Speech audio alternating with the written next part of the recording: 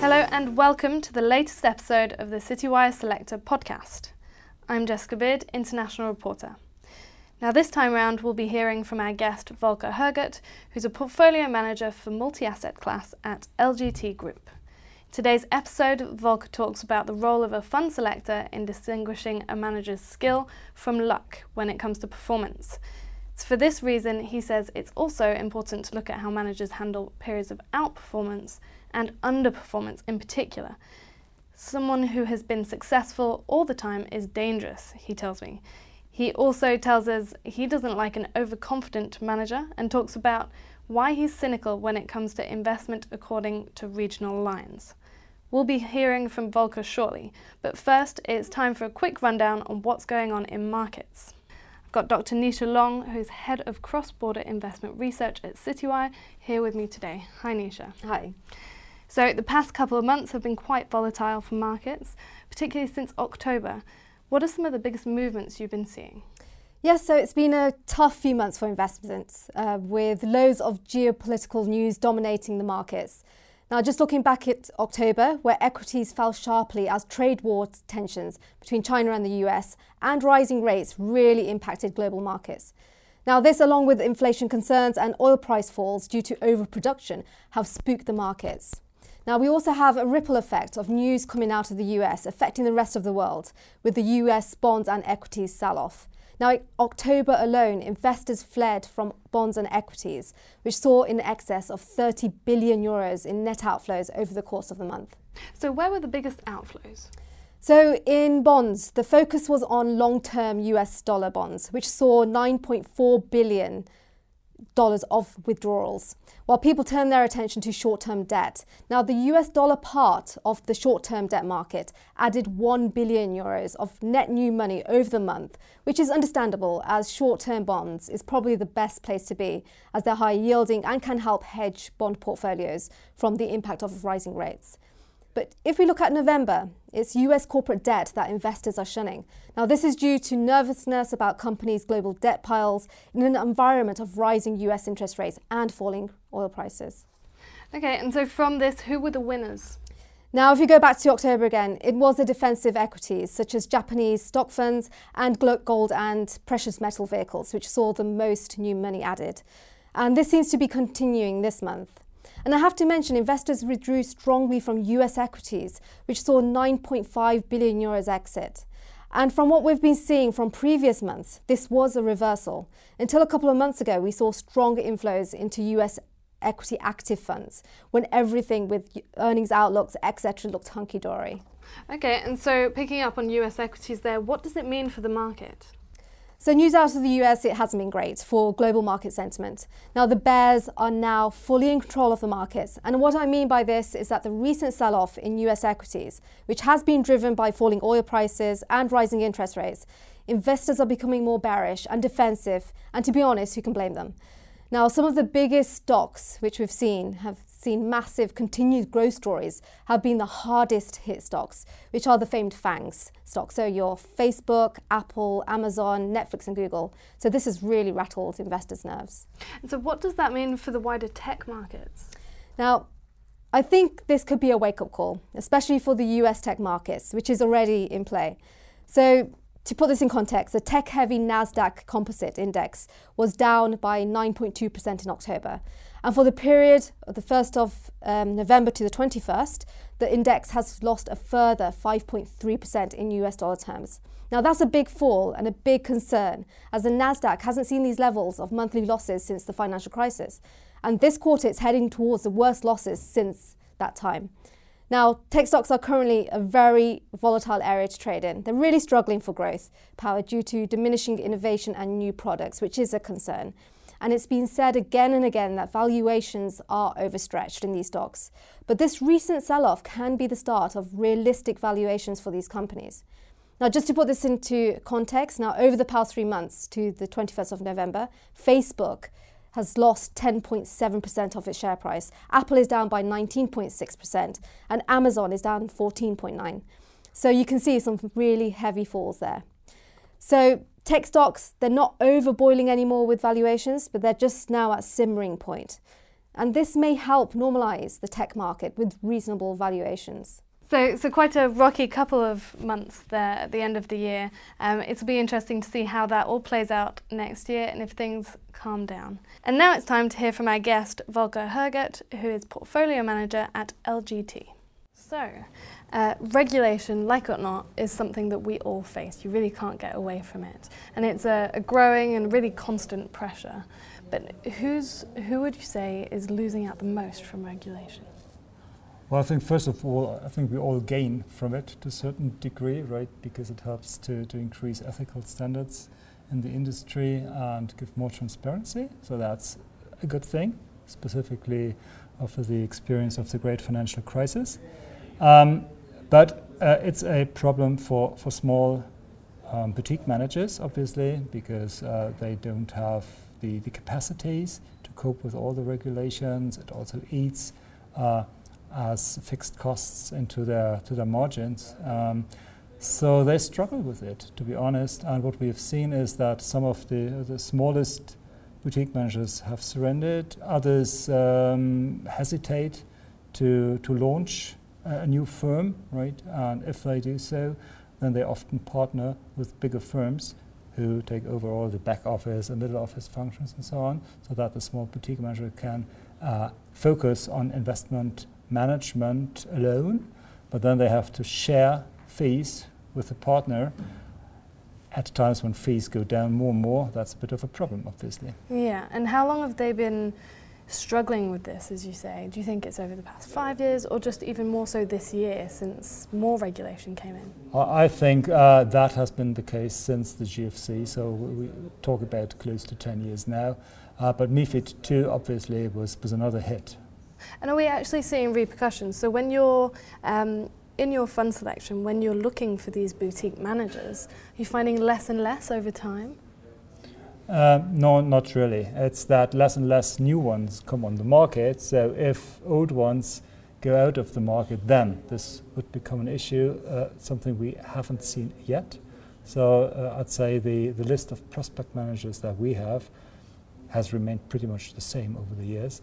And in a way, what we see with regulation is that it protects those who are already in the business, as the barriers of entry, obviously, are now set higher. Harder. Are we seeing, do you think we're moving towards a polarization of the smallest and really the largest groups? Oh, yeah, definitely. I mean, this has been the case in so many industries.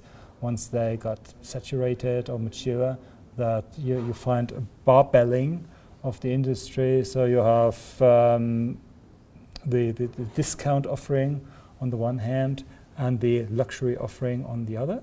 And I think it's the same in the financial industry, with the discount offering being represented by passive investment ETFs and the luxury offering being represented by active managers. And so these active managers, do you think they need more protection, or have they got enough from the existing regulation? I think they got more than enough protection right now, because I think the big players have been in the market for such a long time. For them, it's not a big problem.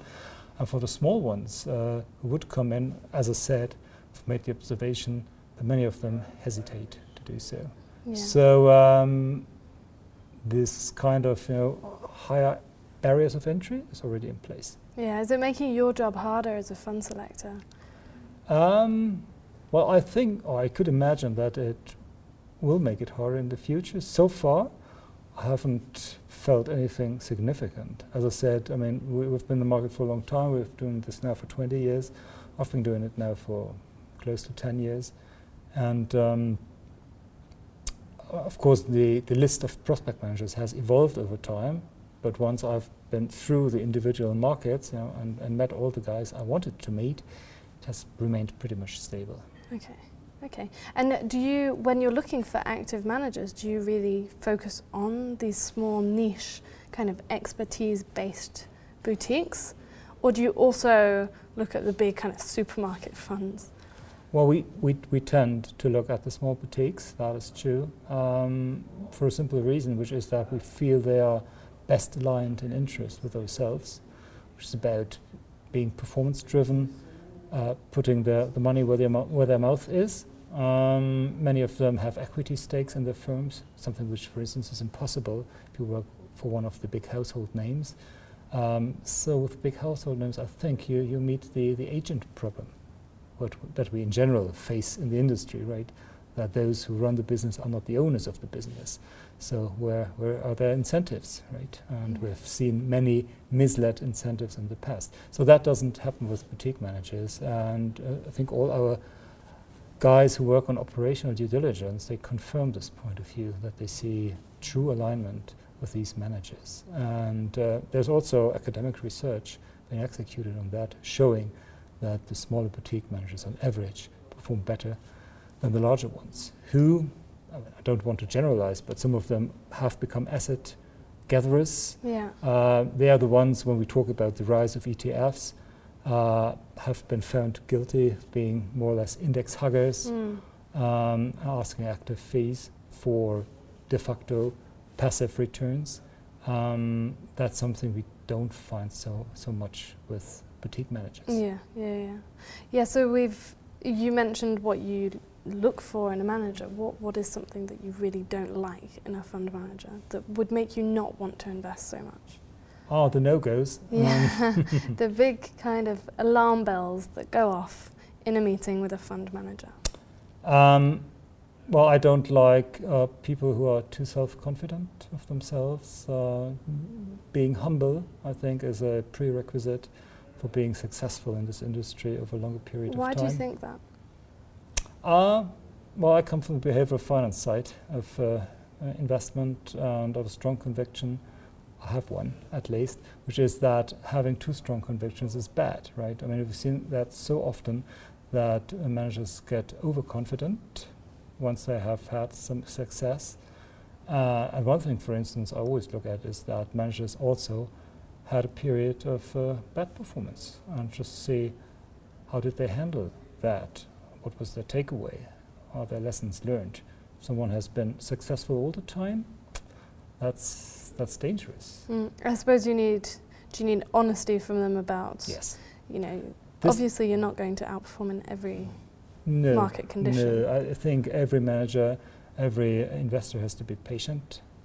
Even the best managers underperform for a while. What we see all the time is that, on average, investors get out of strategies at the wrong point in time. They get whipsawed, right? 1, 2, or 3 years of underperformance, and you're out, and then performance mean reverts again, and you miss the recovery. So I think it's more important to look at whether the manager can be blamed for underperformance or not. We have had cases where manager has a very clear style, it's very transparent, and you know the investment cases, the individual ones, and you see these are mostly fundamental bottom-up stock pickers, that the companies have delivered fundamentally what the manager imagined, what the market maybe has thought. But if the market concentrates on other themes, on other parts of the market, and therefore these stocks underperform despite fundamental delivery, I mean, the manager can't be blamed. And that's a strong indication for that this situation of underperformance won't be lasting. No, but then how long do you stick with the manager that is outperforming? Surely there reaches a time when you think it goes beyond that. It does become the manager's fault. It becomes the manager's fault if you see that his investment cases have been wrong. Yeah. So he was wrong for the wrong reasons, right? Yeah. The opposite is also true. I mean, we try to select managers who were right for the right reasons. Because I bet you come across quite a lot of luck as well, managers that are maybe just lucky in the way that they've been investing. That's always the crucial question, right? I mean, performance is performance at face value, but what is behind it, right? And sometimes I take the example of how America was discovered by Europe. Should I tell that now? But I mean, there was Eric the Red from the Vikings, right? Who was the first one to go to Greenland and Newfoundland. Great hero in the history, right? But I mean, he was a lucky guy because he was a villain. They were after him. He was prosecuted. He escaped with his guys, right? And he went west because he was desperate. Then he found Greenland, and he thought, that's a good idea. Now I can return. I have some asset in my bag, right? So he returned, made big marketing, today you would say alternative facts presenting Greenland as a green land, which in fact it is not. It was not even then, right? And Newfoundland, which is sold as the wine land. That's why they called it Wienland, and from Wienland, Newfoundland is deducted, which was also just not true. So he was lucky. And Christopher Columbus, I mean, he was desperate as well. He tried to sail west. He didn't get anyone who could finance him. He was with the Portuguese, with the Genoese. Nobody trusted him. Then he went to the Spanish court, to Isabel and Ferdinand, and they just had a victory against the Arabs in Grenada, 1492. So Reconquista was finished. We were back Christianized, but finances were completely bankrupt. They desperately needed something like gold or so. And that's why they really financed him. And he also presented alternative facts, because he presented a globe which was much too small. So he said, okay, I can go to India because the diameter of the Earth is like this, and this was much smaller than it is really. And that was already known. So for instance, the Portuguese knew that. And so with let's say, false promises, he made them finance that. And he would have never come back if there was not America in between, right? So again, a lucky guy, a lucky, desperate guy. So these guys had their performance, but it was luck, right? And it's the same with us selecting managers. Yeah. How much do you think you see these false promises? At the moment, we're hearing a lot about the difference between active and the really truly active. You know, we already talked about the kind of closet trackers and that sort of thing. How much deception do you think there is at the moment? Perception, that's a good question. I mean, I can tell you what I perceive as being truly active, which is that managers have a truly absolute return mindset. So they don't look at the index and the index composition at all. And then the active share you see, or the tracking area you see, is just a derivative of that general stance. And I mean, I combine different strategies to build optimal portfolios on a risk-adjusted base. That's why the individual mandates have to be very active. And very active in my case means, for instance, in Europe or US, we talk about tracking errors above 5-6%, or active share above 90%. Because if I combine, let's say, 3 strategies of 5-6% tracking error, then the combined strategy has maybe 3 to 4, right? Is it getting harder to find those really active managers, though? No, I think it has always been hard. Okay. Because as per definition, around 50% of managers outperform, 50 managers underperform. And if you look at longer periods of time and you want someone who has outperformed all the time, of course it becomes less and less the longer the period is you look at. So you can't go just at face value of performance. That's why going through a running list of Citywire or anybody else, who just says, okay, these are the strategies available, ranked by 5-year performance or so, that doesn't do the job, because you have to understand where the performance came from. Of course. And to which degree what they have achieved is repeatable in the future. And that is why you really have to go each individual investment case, understand, okay, why did the manager invest at a specific point in time? Was he right for the right reasons or for the wrong reasons? How did he react to adverse developments? Things like that. It's a long list that you check. It's a lot of work. It takes a lot of time. But then after a while, and sometimes we look at for years, analyzing strategies before we are really convinced that they can produce repeatable returns. So this is very tough and has always been tough. I don't see a change now through recent developments like regulation or so. It's just that if boutique managers somehow leave the market, they won't be replaced at the same pace that we had seen in the past. Yeah. Which is a problem though, isn't it, with the industry? It could become a problem over in the long run. We'll see. Yeah.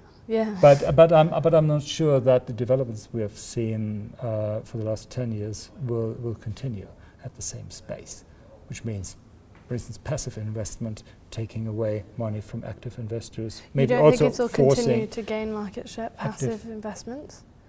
No, there's a point of saturation at any given point in time. Because we've reached, is it 50-50 in the US, and it's not quite at that stage in Europe. Yeah. So isn't there further to go still in Europe? I think it's a function of what the market overall does, what kind of market regime we have. I think the market regime of the last close to 10 years has been very favorable for passive investment, just because interest rates have gone down more and more. We are in a zero interest rate environment, or have been there for a long time now. So for the normal private investor, for instance, there's always the question, what would be the alternative to invest in equities, right? On the bond side, you don't get interest rate anymore. Which is part of the reason why we had such a prolonged bull market in equities, plus the fiscal stimulus now in the US through the tax cuts. But it's the low interest rate environment that drives people into equities. And many people who have no idea of how to select the right strategy, right? Making a choice for a specific manager. For them, it's easiest to go into an ETF, specifically if the offering is for free or nearly for free, right? But what does that mean in a time when the interest rate cycle normalizes? If we're back to normal interest rates, then there is an alternative in terms of other asset classes, again, which we had in the past as well. What does that mean, for instance, for the equity market performance overall? Normalized interest rates, I think there would be a big problem for the market, right? For many reasons. One negative aspect, I think, of passive investment is that it is momentum investing. You automatically invest in those names that had a good momentum in the past. That's why these names are the highest index weights. As well, it's self-feeding. It continues. It's self-feeding, absolutely. It's a self-reinforcing process, right? Because you invest in those names that had the best performance historically, and the only criterion you look for is just market cap, which I think doesn't make really sense. History tells us that, the top 10 list of stocks in terms of market cap at a given point in time, and you look again 10 years later, hardly any of one of them is still in the top 10, right? And you can do this for many, many decades. They've always changed. So coming to the top is difficult, like in tennis or so, right? To be number one, but staying there is even more difficult. So that's also true for those companies. And just investing according to these lines is not very sensible, I think. Do you invest passively? No and yes. No in general, because we are really convinced of active investment. Yes, just for liquidity management. So we always have small positions in ETFs just to have full exposure to the market, but to be fully liquid. Because we have daily in and outflows, small ones, but I don't want to bother our external managers with those flows. So we use passive investment as a cash surrogate and a buffer, liquidity buffer, but that's all. Besides that, we have done a lot of research on different asset classes, different regions, about truly active managers and their long-term performance. And the result is that if you're able to pick a second quintile manager over the last 3, 5, 10 years, would have given you an excess return of 1.5% to 2% gross. So even after costs, you're much better off than an ETF. And the average first quintile manager globally has outperformed by 4 to 5% per annum gross. That's quite a bit, right? And that's why I don't buy the point of those who love passive investment saying the average active manager underperforms his benchmark after costs. I think that's like a natural law, because how? Why is that a natural law? This is a natural law because if you look at all market participants, right, at an asset-weighted base, you have the full market. And as per definition, half of them has to be above the average and half of them have to be below the average. Now, if you just count the investors, you neglect the size of their investments, right, the size of their strategy. So that can lead to some disruptions. But on average, this is mean reverting. And on average, you will always find that half of managers is better than the average and half of them is worse. Yeah. That's a tautology. And I think selectors of active managers, our task is just to find those who are in the first 2 quintiles. Yeah. Where is it hardest? Are there any asset classes or sectors or even regions where it's harder to find truly active managers, bar, the very well-known US kind of equity market? I know from my colleagues, I'm just busy on the equity side, but for my colleagues, it's quite difficult on the bond side. There are exceptions though, high yield, for instance, or emerging market bonds. That's different, but normal govies, very difficult. On the equity side, it depends a bit on how efficient markets are. I think it's, in general, more difficult in the US, because this is a very, very efficient market. It's more difficult when you look at pure large cap managers. It's easier if you look at all cap managers or small cap, mid cap managers, because the lower the capitalization size of companies, the more neglected they are. Of course. There's less sell side coverage. And there you find the inefficiencies. You find more inefficiencies in emerging markets still. That's why I think also in general, those markets where the size factor has worked very well, the average manager has outperformed the large cap benchmark to a higher degree. For instance, in Europe, that is the case. That's why you find so many good European managers, because they're all cap managers and they have a size effect built in, which automatically leads to outperformance. And in emerging markets, that's also the case. So it depends on the efficiency of the individual market. Voting this morning at the event here in Gstaad, a lot of the fund buyers in the room said that emerging markets is the segment within equities that they're most looking to increase allocation to. Do you think that's part of it? Is it because it's where you find more opportunities for these really active managers, less well-researched, less efficient markets? Well, I think in general that what we do here is not a natural science, it's a social science, right? And it's all about what Keynes said. It's like the beauty contest, allegory, right? Saying, okay, imagine you sit in a jury and there are many, many beautiful women or men, and you have not to pick the one that you find is the most beautiful, but the one you think the other jury members on average will pick. Yeah. So this is what we have to do here. So a lot of that is a self-reinforcing and self-fulfilling process. I mean, if you ask me, for instance, about style investing, growth, value, this kind of stuff, I mean, in the US it works because everybody believes it works and invests according to these lines and looks at it. And it's surely it's not only because they believe that it works. Well, but there must be more behind it. No, I don't think so. No? No, not Why? really. No, because I mean, if you think it works and you invest, then you create demand. The offering remains the same, so theory tells you prices go up. Then you feel convinced that you're right, and you do more of that. I mean, this is exactly how the ETF business these days works, because it works and people believe in it, and they have the performance and they get the money. So it's a self-reinforcing process, and the same is true with emerging markets, right? It's a herding effect until the point where it becomes crucial and then it crashes. Now I'm a bit cynical about allocating assets according to these lines. Yeah. Regional lines, I think it's very, very difficult, because if you build clusters for asset allocations, the individual clusters in their own right should be homogeneous, otherwise it doesn't make sense, right? So you take away idiosyncratic risk because you say, okay, all the constituents of that cluster behave in a similar way. So if you take, for instance, a sector like telecommunication, okay, you have wireless and you have the fixed line business, but besides that, it's quite homogeneous.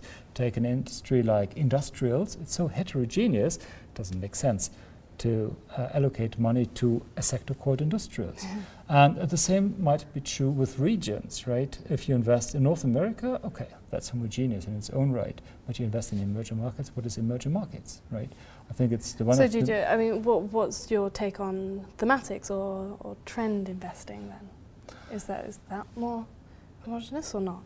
Well, it's something I don't do on my level because we have externalized that to external managers. Okay. But we look for managers who are strong on that. Yeah. That is correct. And in general, I think the higher the opportunity set you have, the higher the alpha.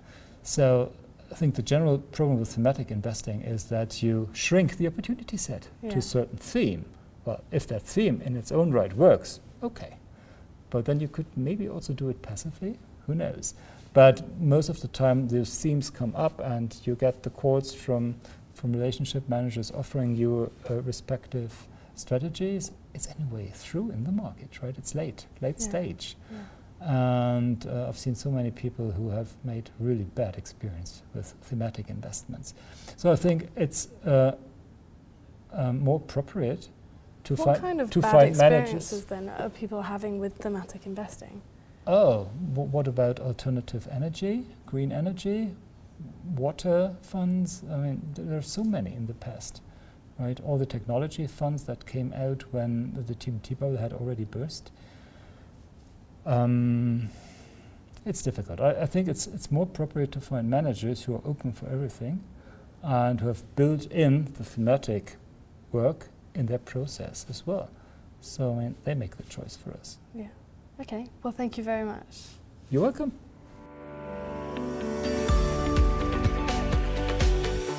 To hear more of the Citywire Selector podcast, tune in again for the latest show. Go to citywireselector.com/podcast. Follow us on Twitter @CW Selector to stay up to date with all the latest fund industry news.